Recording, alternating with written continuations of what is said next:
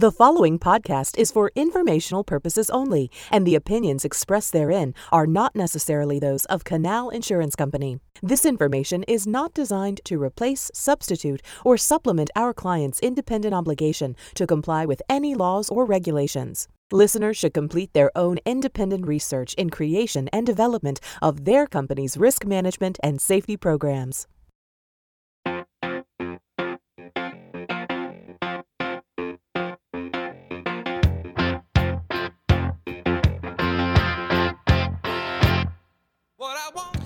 Welcome to episode 2 of the Hauling Notes podcast by Canal Insurance Company. I'm Marty Maroney, Director of Risk Management Services at Canal.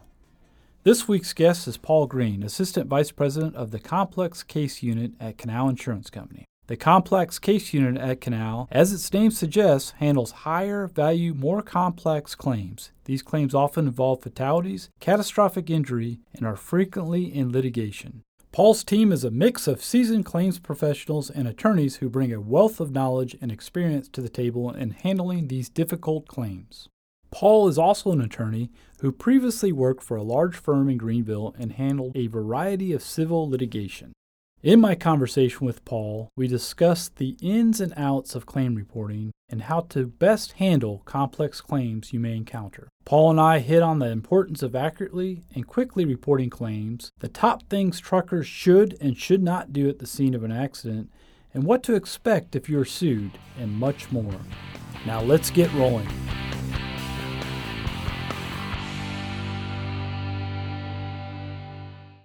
This morning I'm joined with Paul Green. Paul Green's Associate Vice President of Complex Case Unit at Canal Insurance. Good morning, Paul. How are you? Morning, Marty. I'm doing well. How are you? Really good, thank you. Can you tell us a little bit about yourself, Paul? Oh, gosh. Where to start? I have been with Canal, I guess, a little over 4 years now. Came over to Canal as a in-house lawyer, having practiced in Greenville, doing all sorts of defense side litigation for a dozen years or so. After about a year on the legal side, I moved over to the claims side and have been working with our team on the complex case unit, kind of managing some of our larger, more complicated claims since that time. Well, that's great. We're glad to have you, and I enjoy working with you. I appreciate your time today as well. Sure. So this morning we really want to talk about the importance of claim reporting and why that's important. And you see a lot of things. It's happened to me in grocery stores and things like that. Bumpers will meet, and everybody says, "Hey, no problem." We go away. But what can happen, especially with our professional trucking community, if we even a minor claim or a larger claim, and we don't report it? Why is that important that we do that?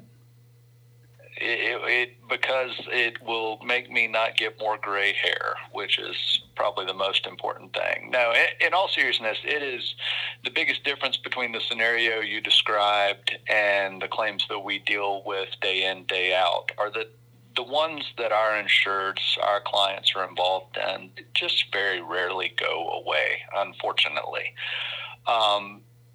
We've got some really bright and really good claims professionals who know how to investigate and know how to work up a claim, but they can only do that if they know about it. And so, a professional driver listening who says, "Oh, it's no big deal, it'll go away." Again, let me remind you that they don't go away. But the most important thing about reporting it early is information disappears. The witness who was in the parking lot at the truck stop who saw it happen, that witness is gone by the time we know about it if we don't know about it quickly. The security camera that was filming from the corner store at the intersection where you had the accident, a few days later that tape is overwritten and that evidence is gone forever. So if we know about it quickly, we can get out there quickly. We can find that evidence that may be the one key piece between it being a really serious claim that we got to spend a lot of money on and being something that we send the other side a note that says don't even try, and we shut it down.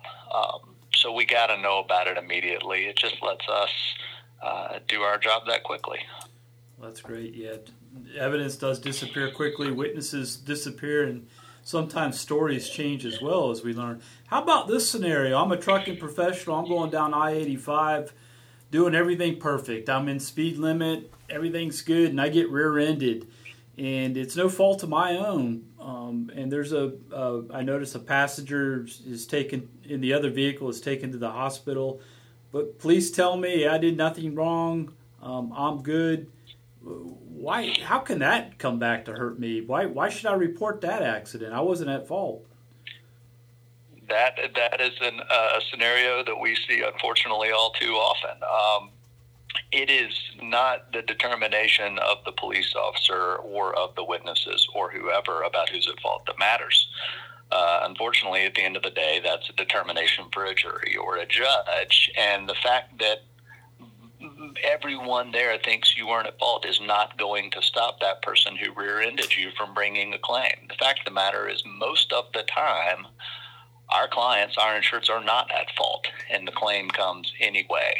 It doesn't take much watching daytime TV or driving down the road and seeing billboards to know that, unfortunately, truck drivers are a target right now for litigation. And so you can never safely assume that a potential claim is going to go away. They will pop up. And, in the scenario you described, again, if that one doesn't get reported, then the evidence that we have that would support the fact that our guy wasn't at fault disappears. The data on the truck's onboard computer gets overwritten, or on the GPS system, it goes away. Any evidence that was maybe in the claimant vehicle, that it was speeding or that they were on their phone, that evidence may disappear. All of those things that allow us to kind of load the gun if anyone pops up and say, don't come after us, we weren't at fault, all of that is gone. So even if you assume you're not at fault, even if law enforcement says you're not at fault, law enforcement can say that all day long. That really isn't going to matter when the claim is presented. Right. Well, thank you for explaining that to us, too. Just another caveat to that, just same thing. I've seen this time and time before, too. Same scenario, rear-ended. Not everyone says, hey, you did nothing wrong. They did a DOT inspection of the truck, and yeah, it didn't have anything to do with the accident, but we noticed your brakes are a little bit over the line, or your tape's a little bit clouded up, or your tires are just slightly, out of violation. Even though we did nothing wrong, have you seen where something like that could be used in an accident or a claim? Absolutely. It is. We see a lot of what we refer to as a one bad fact claim, where everything is perfect, but for one little thing like you're describing.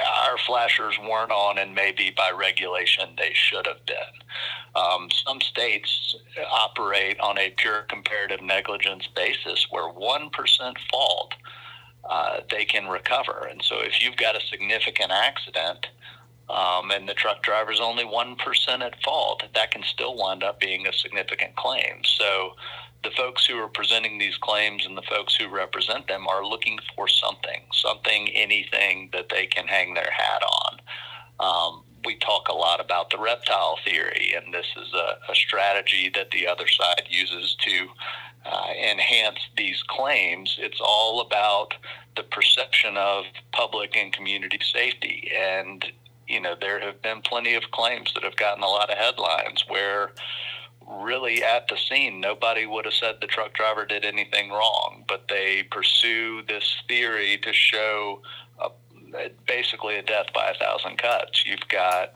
a couple of safety violations. You've got, maybe an out-of-service notice. You've got your MVR maybe isn't as clean as it could have been, and a few years ago you were involved in a similar accident. All of those things they want to build up to make this one claim that's pretty innocuous seem like a much bigger deal than it is.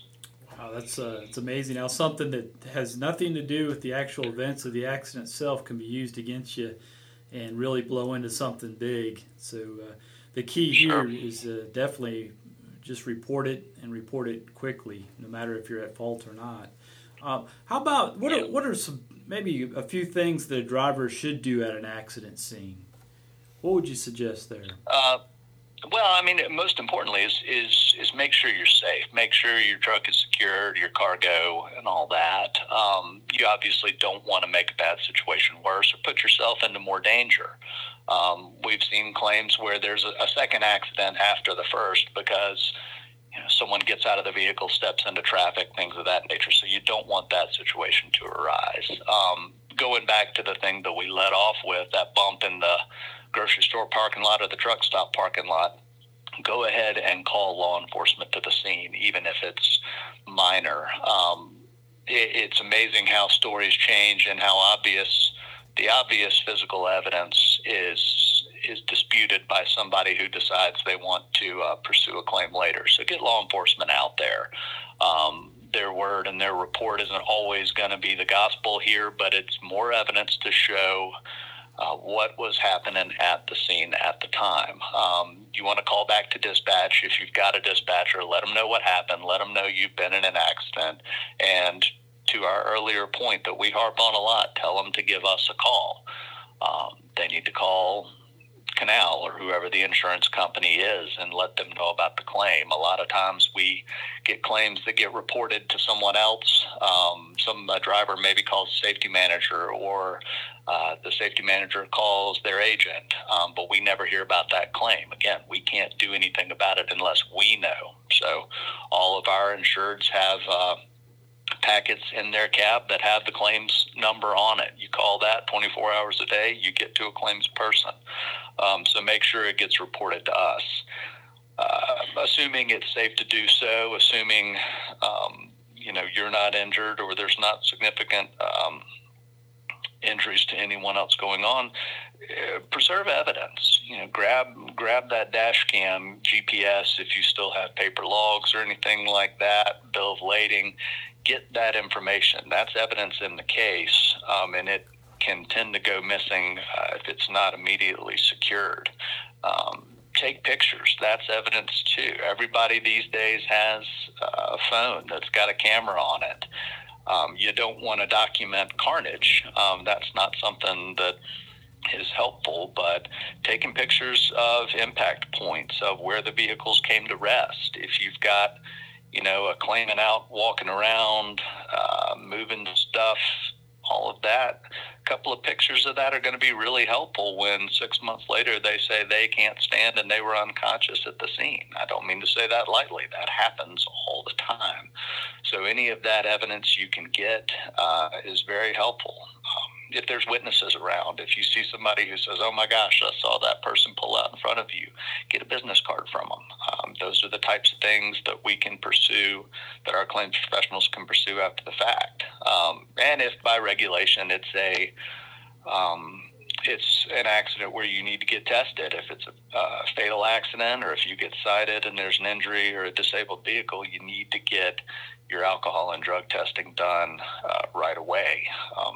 Without getting too deep in the weeds on the legal side of it, if you don't, a judge can wind up telling a jury that they're entitled to believe the reason you didn't do that is because it would have shown something bad. So go ahead and get that done. And if you've reported it, you'll be working with one of our claims professionals who will help get you somewhere where that can happen. So that's kind of the top 5-ish list of things you definitely ought to do at the scene. That's great advice. One other thing, and I hate to even bring this up, but I've heard that it happens. Let's say you hit a vehicle, a van, or a public, or it was not hit. Let's just say there's an incident with a public transportation type vehicle or a larger vehicle that's capable of carrying passengers. Is it important to kind of document, how many people you see in that vehicle? Absolutely. I shouldn't laugh. It's really not funny. It's more sad. But all the time we have situations where people claim to be in vehicles they aren't in, or claim injuries when at the scene no one claimed injuries. So yes, by all means, if there's a minibus or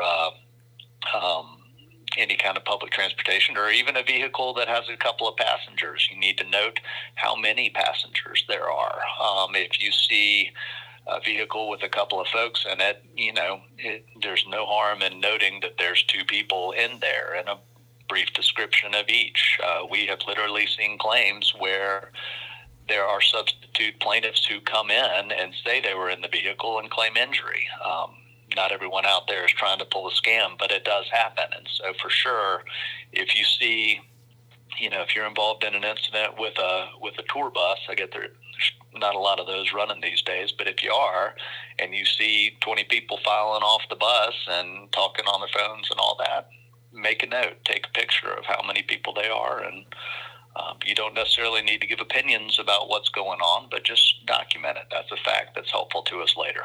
Well, that's great advice. Yeah, I hate to see that, but I've seen on news and other events where they'll have like a city bus or something like that, and you'll see the events of the accident, and then you see people actually coming onto the bus right before the medical professionals and the police professionals arrive, and that really exactly can cloud up a claim really quick. Great. I'll just talk about the number real quick, the number that Paul is talking about, and it's very important to Canal Insurance, is that you report claims immediately, no matter how small, or if you don't feel you're at fault. That number is 888-247-4424, and that's very important. Just like Paul said, the quicker we can get that in, the quicker we can work for you and get the best outcome we can for you. So let's switch it up a little bit. What are top 5 things a driver should never do at a scene? And unfortunately, all of these are from experience. These are things that we see. I would say the number one, the most important thing is don't leave the scene. All too often, we have, again, a situation where someone thinks they weren't at fault, or, sometimes they don't even know they've been in an accident. But trying to put that toothpaste back in the tube after the fact when they're saying it was a hit and run and you fled the scene is really puts us in a spot. So don't leave the scene until you're cleared by law enforcement, until the responding officer says, okay, you can go, assuming your vehicle is drivable. Don't leave the scene. And by that point, again, since you've reported it to us, you've been in touch with our folks and you're getting advice from them. I would say number 2 is don't get in arguments with anyone. You don't want to be arguing with the person who hit you. You don't want to be arguing with law enforcement. We have seen these things escalate, and the best thing you can do is just stay as calm as you can under the circumstances and let the professionals do their jobs. I talked earlier about facts. There's a big difference between facts and opinions. If the law enforcement responds, you'll be talking to law enforcement. The best thing you can do is to give facts about what happened. You want to stay away from giving opinions about, I think he was speeding. If you know he was speeding, if you're going 60 miles an hour and someone flies past you, that's a fact. You can say that, but you want to stick to what you actually know and what you actually saw and what there's evidence about. So don't guess. When I practiced as a lawyer, I would routinely tell witnesses that who are sworn to tell the truth, sometimes the truth is I don't know. That's truer than trying to figure it out. We talked about preserving evidence. Obviously, the opposite of that is something you should never do. Don't destroy anything. Don't shred your logs or throw your dash cam in the woods because you know it's going to be bad. All of those things come back to bite you after the fact, and in some instances that can even be criminal. So don't destroy anything there. Just preserve it, hang on to it, and at some point someone will need to get it from you. And lastly, we've already hit on this, and we'll hit on it again, but don't assume since it wasn't your fault, you don't need to tell anybody about it. Always report it. Always call us and let us know. And even if it's not your fault at the end of the day, that'll bear out. But don't refuse to call us because you assume that we're going to pay money or we're going to do something just to get rid of it. I think that's a pretty common conversation we have. We have an interest in paying reasonable amounts on valid claims. We certainly have no interest in paying amounts of money on claims that are not valid. So we're in that one together. Well, that's great advice. Going back to the sticking to the facts, how about this scenario? And we, as humans, we always want to do good for each other and things of that nature. But let's say I'm driving down the road, I'm within speed limit and everything, and someone pulls right out in front of me. And my first reaction is I go to check to see if they're all right. And what about statements like, boy, I wish I could have slowed down a little bit. I saw you, but and I wish I just would have hit the brakes a little bit earlier, or things of just trying to make it a better at the scene. You're feeling sorry for them. But the real fact is there was nothing you could have done, right? So you're within your speed limit and they pull right out. So should we kind of watch what we say at the scene, even though we feel sorry for somebody? You should, and I hate to get too detached from that human instinct that you talked about. I mean, everybody's a person. Everybody's got that natural reaction. Even if it's not your fault, you can still feel bad that somebody's hurt. I'm not going to tell you not to feel that way. I will say that you should probably act as if everything you're doing and saying is being recorded. And may come back later on. So to your point, if you say, gosh, I just didn't even see you, if only I could have slowed down, well, again, you assume that's being recorded. Someday down the road, that's going to come back, and some lawyer for the person who pulled out in front of you is going to say, now, you're a professional driver, aren't you? And you even acknowledged at the scene that you could have done better here, didn't you? So that's the type of thing that it becomes that one bad fact claim we're talking about. It doesn't mean you can't be sympathetic. It doesn't mean you can't call for medical attention for somebody who needs it. Not to get too into semantics, but there's a big difference between saying, oh my gosh, I'm so sorry this happened, and saying, if only I had slowed down. Those are two different statements. So, at the end of the day, it's probably not being recorded, but I think if you act like in your head it is being recorded and could come back, maybe you can choose your words a little more deliberately and a little more carefully. Well, that's great advice. Appreciate that.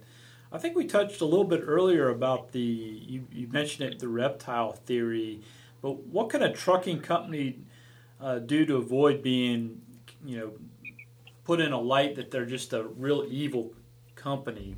What kind of things can they do?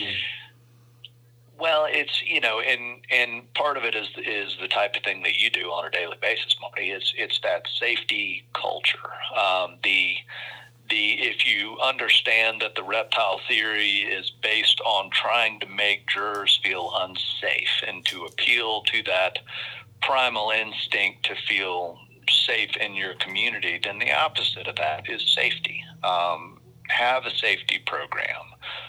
Talk to your drivers, or if you're a driver, understand that you're a professional and it's a serious responsibility. Have a safety program, and most importantly, follow it. All too often, we see a safety program that's a piece of paper, and then push comes to shove, it's almost worse to have it and not follow it. So have one and follow it. We see trucking companies who do a fantastic job, top to bottom, of preaching safety, and that's everything from following the regulations and the traffic laws to just the way you approach your job.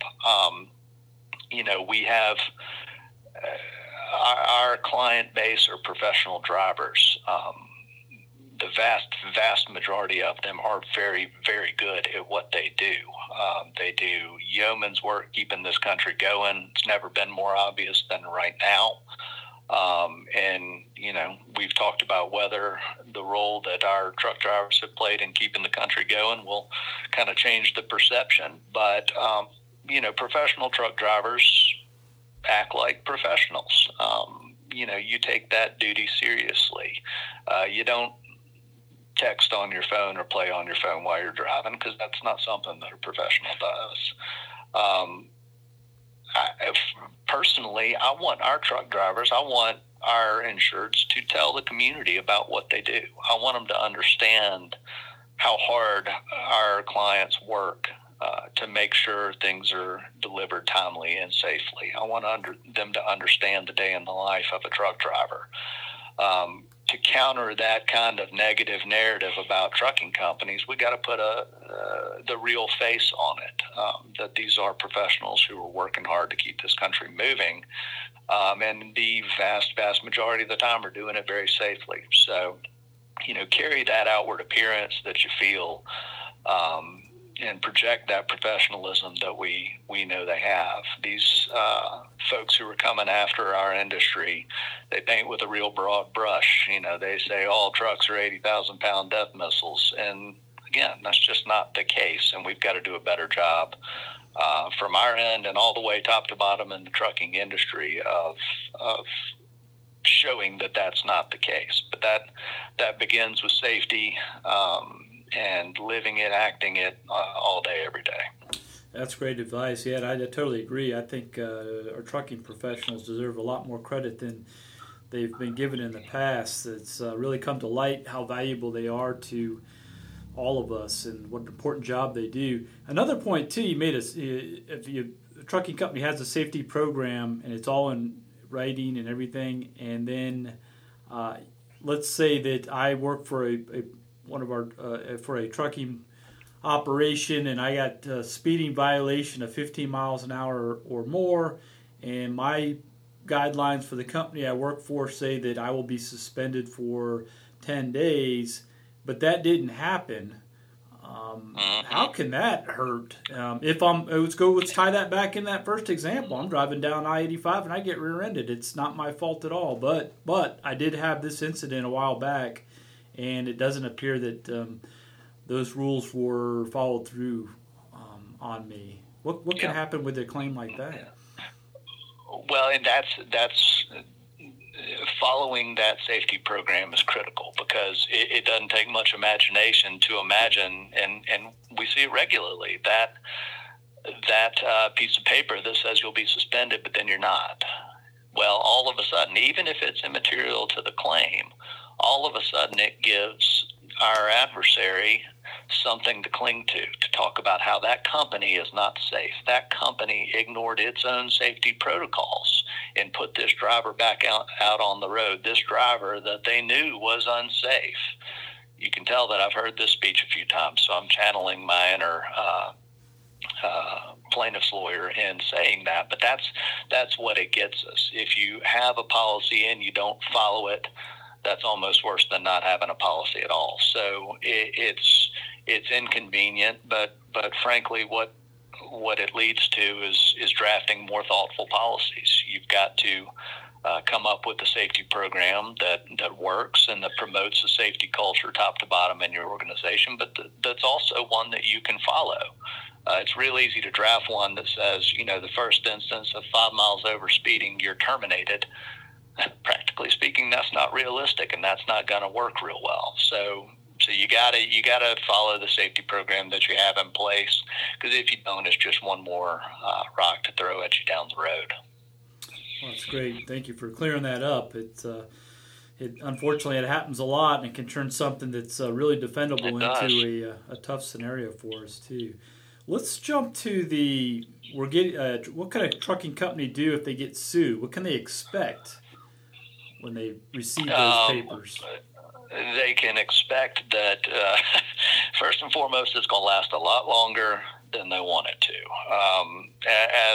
As an outside lawyer, I often lost sight of the fact, and I tried not to, but I lost sight of the fact that that's something I dealt with every day. And most trucking companies will never see a lawsuit. And the ones that do aren't going to see many. They may see one. And that is maybe the most monumental thing going, certainly in your business life at that time.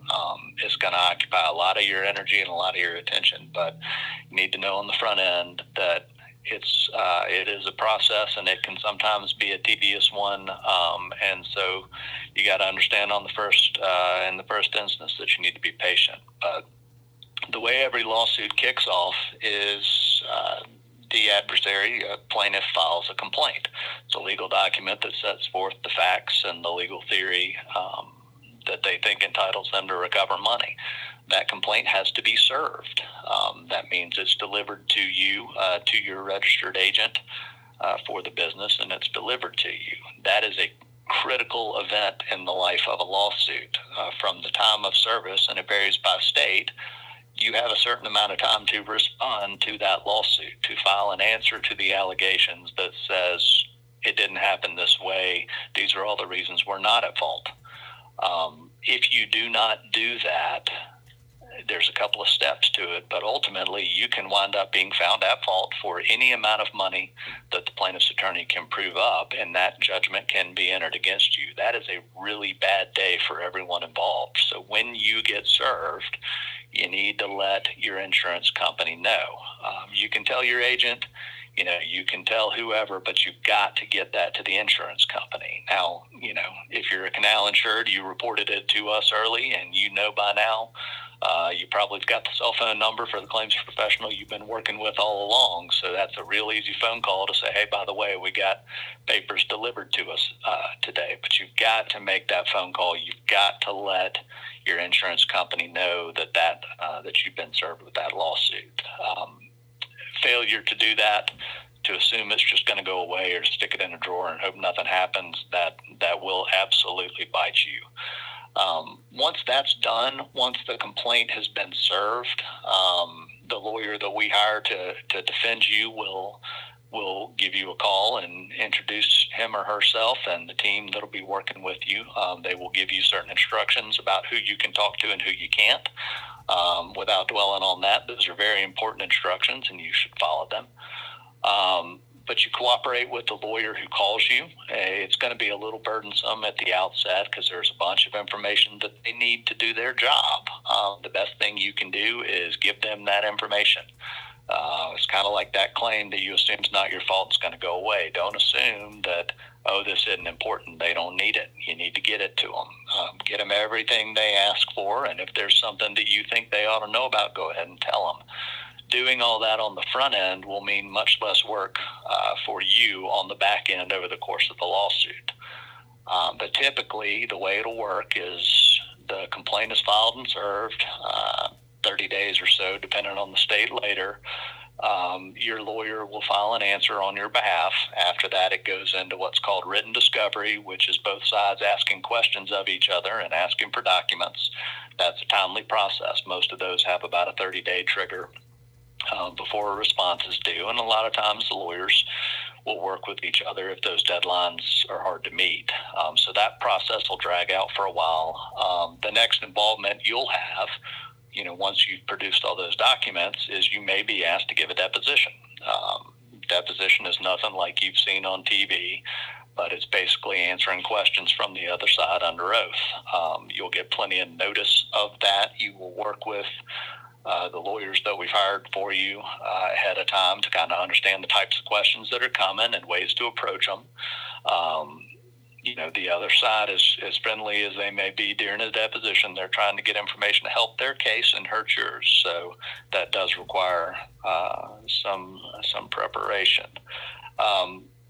Then moving toward the end of the case, the vast majority of cases that are filed settle. They settle out of court. They don't go to trial. Very few cases these days go to trial, and that's for a number of reasons, but most of them settle. In most settlements, both sides are gritting their teeth a little bit, but it's a result that makes the thing go away, and everybody can go home, I won't say happy, but maybe just a little bit grumpy. Sometimes that settles just through negotiation. A lot of claims that come in are negotiated pretty quickly by our claims professionals, and there's not much to it. But once it goes into suit, it may be negotiated or it may require mediation. Mediation is a more formal process where independent third party comes in to kind of help the two sides resolve their differences. It's non-binding. Nobody has to agree to anything, but that's a sit down. Well, these days it's more of a virtual process, but that's a sit down and listen to the other side tell you all the holes in your case, and you get a chance to tell them all the holes in theirs, and you try to get it resolved.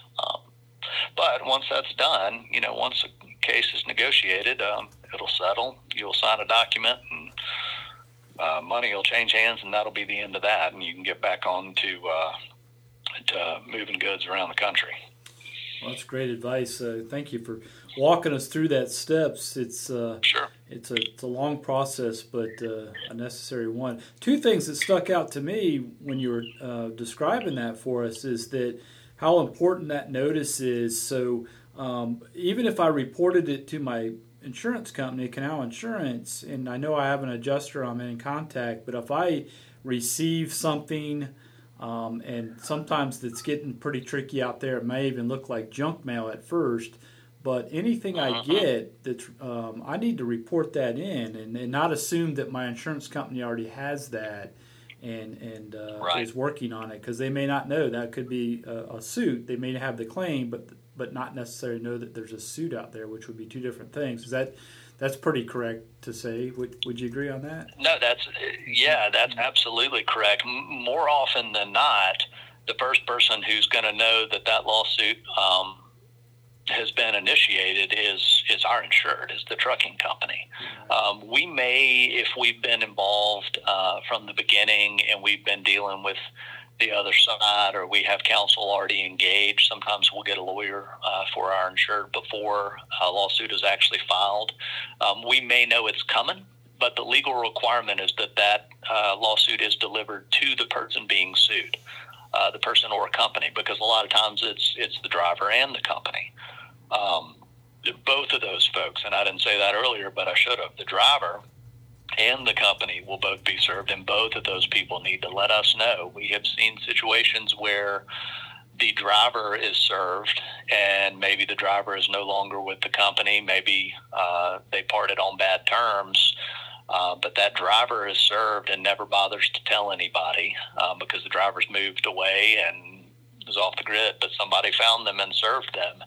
And the next thing we hear is that default judgment that's already been entered against the driver.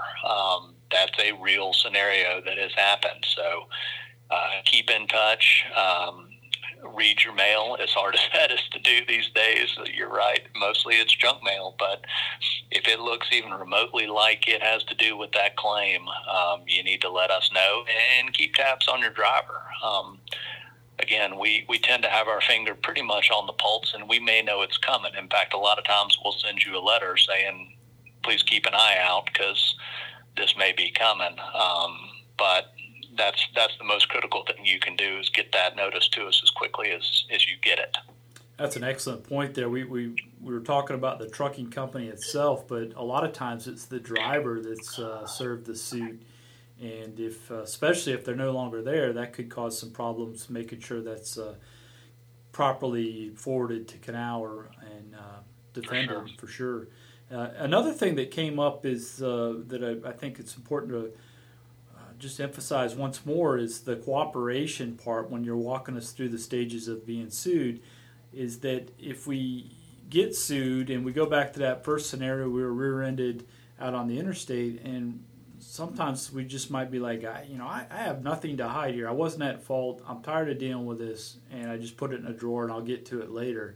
And if I miss that 30-day or whatever that window is for that venue that I'm being sued in, then I think you mentioned that really puts me in a bad spot, right?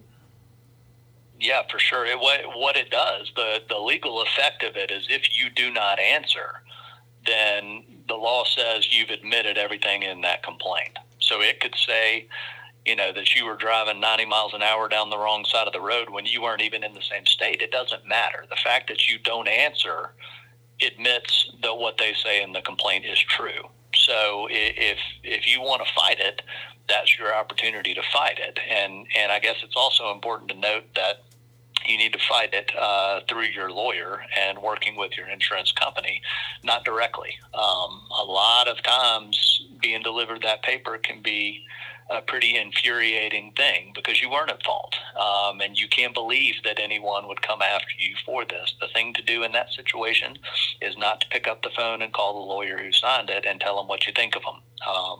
Again, unfortunately, that's one we've learned from experience. All that does is, more often than not, make them dig in and want to fight you even more. So you pick up the phone and talk to your claims professional at Canal, and feel free to vent as much as you want to, because I guarantee you they're just as frustrated as you are that that it came to something. But, if you want a chance to refute what they say about you, you got to let us know, because we do that through the law. That's great. Great advice, Paul. I hope you enjoyed my conversation with Paul as much as I did and gained some valuable insight into the importance of reporting claims and handling accidents. Thanks for listening. We'll see you next time on Hauling Notes. Want to make sure you never miss a Hauling Notes episode? Head to the link in the show notes to sign up for email notifications.